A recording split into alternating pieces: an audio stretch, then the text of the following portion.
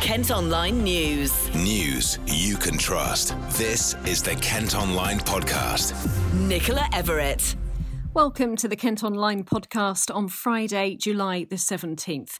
Our top story today, 2 men have been jailed for their role in the death of a man found stabbed in Medway. 39-year-old Peter Beale's body was discovered near Rochester Bridge in September 2018. Billy Dole, who's 30 and from Chorister Close in Hoo, admitted murder. He's been given life and will serve a minimum of 21 years. 23-year-old Levi Webb from Scholars Rise in Strood pleaded guilty to manslaughter and has been locked up for 10 years and 9 months. The victim's family reacted to the sentences outside court.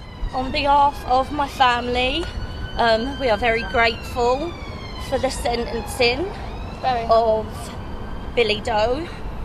We feel that Levi got away with murder and he has to serve 5 years. But we're just glad it's over. It's been a long time coming and we're grateful to the police. They have been amazing. We can just try and breathe. But we are happy with the sentencing and we're just very grateful to everyone. Knife crime is so passionate to me now that so many people's lives are being taken. Innocent lives, all sorts of lives by knife crime. It needs to stop.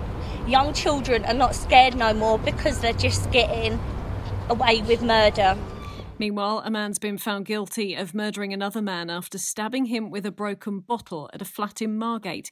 Richard Macaulay tried to claim he couldn't remember what happened at the property in Sandhurst Place last October.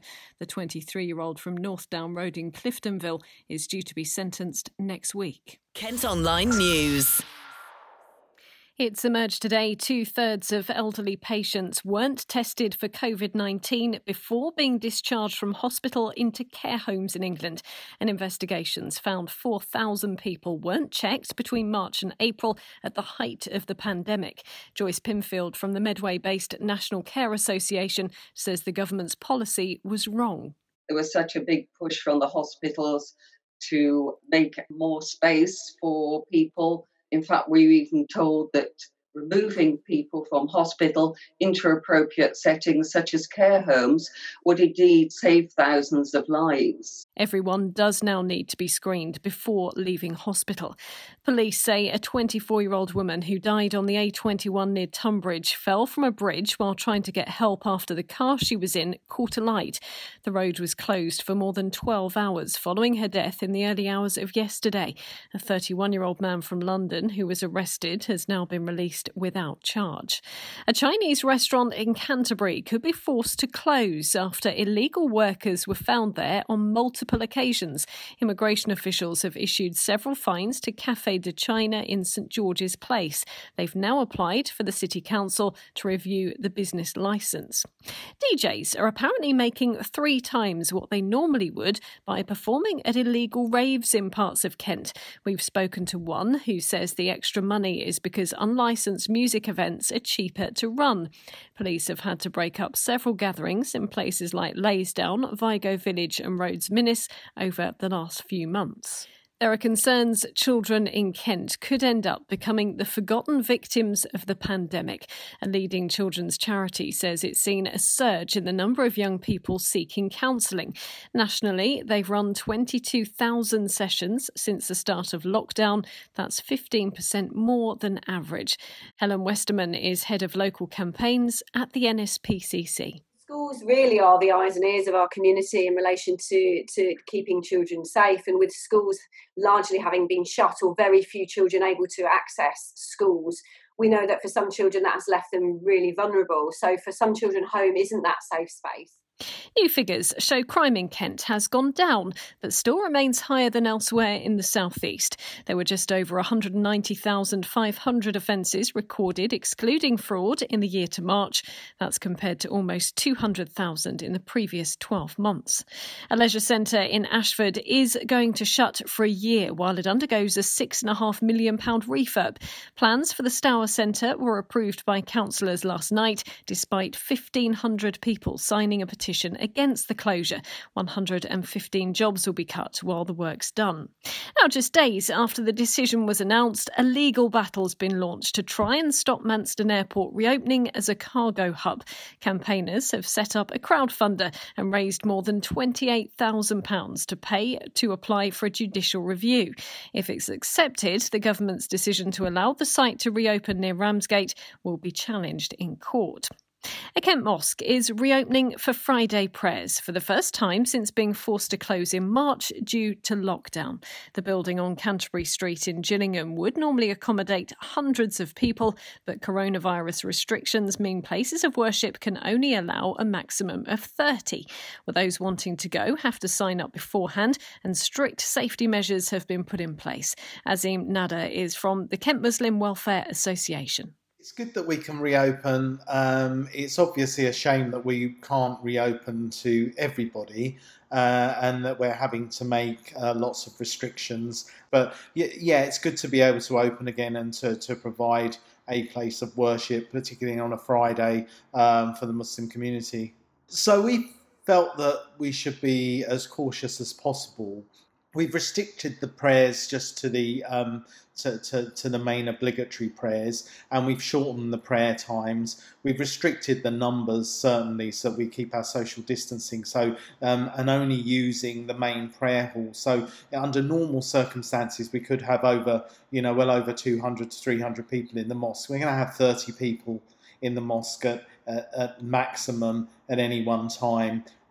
Toilets and ablution facilities will not be in use. People will have to bring their own prayer mats and bags for their shoes and their own masks and their own PPE, basically. And there will be rigorous cleaning between any prayer times. So and there is a screening method. Over 65s, we are not allowing. Under 16s, we are not allowing anybody with a cardiovascular or heart condition, anybody with a respiratory or a lung or chest problem, anybody with type 1 or type 2 diabetes, we're not allowing into the mosque. Anybody who has been infectious within the last 14 days, or anybody living with anybody who has been infectious within the last 14 days, and obviously anybody showing signs and symptoms, temperatures, coughs, altered taste sensation, stomach problems, etc.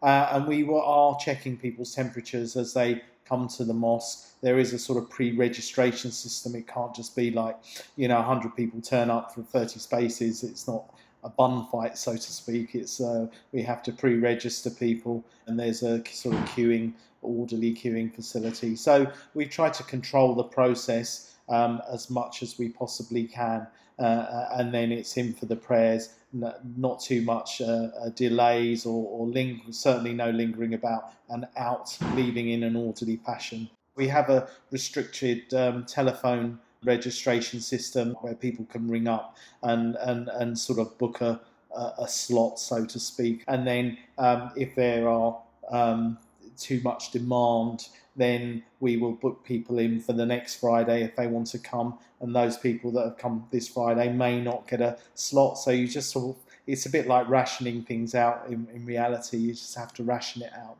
and hope that you're being fair to everybody in the process. Luxury homes worth more than £1 million each are being let out to guests for the first time this weekend. The Whitstable Oyster Company is launching the Warehouse Cottages, which is part of the C Street development. That was controversially approved amid calls for it to remain as public open space. We're being asked what we think of plans to close the busiest family court in Kent and turn it into more than 80 homes. The owner of Anchorage House in Chatham is looking to redevelop the site. If proposals go ahead, Maidstone Court will get a £12 million extension, so cases can be heard there instead.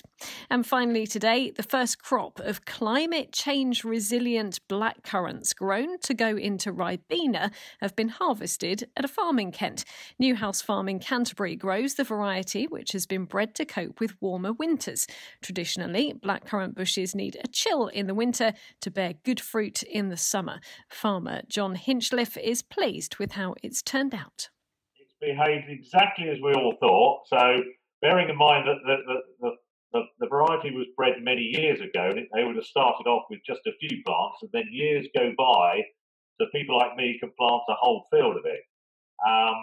And we did have a mild winter, and it doesn't need so much of a cold winter now, so it's behaved absolutely perfectly. We've just harvested a great crop. The blackcurrant juice is great for Ribena, so it's good from the Ribena point of view, and it's also good from my point of view, because if we have another mild winter, I know that the crops will be good. What's it like for you supplying Ribena with those berries? I mean, they're really, really famous, aren't they? We've all seen the adverts on the telly, the Ribena berries, and obviously you go into a store and you'll see it on the shelves. You must feel very proud.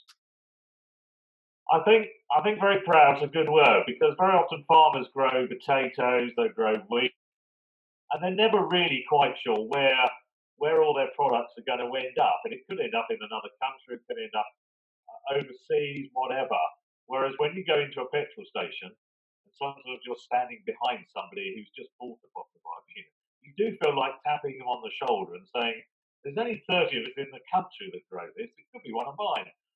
So it's great as a farmer to actually see your product go all the way through to the consumer. And we know exactly where the product ends up. Squashed into a little bottle. That's it for today, but you can also now subscribe to the IM News app to access all KM Group newspapers. Just head to ilifmediasubs.co.uk. News you can trust. This is the Kent Online Podcast.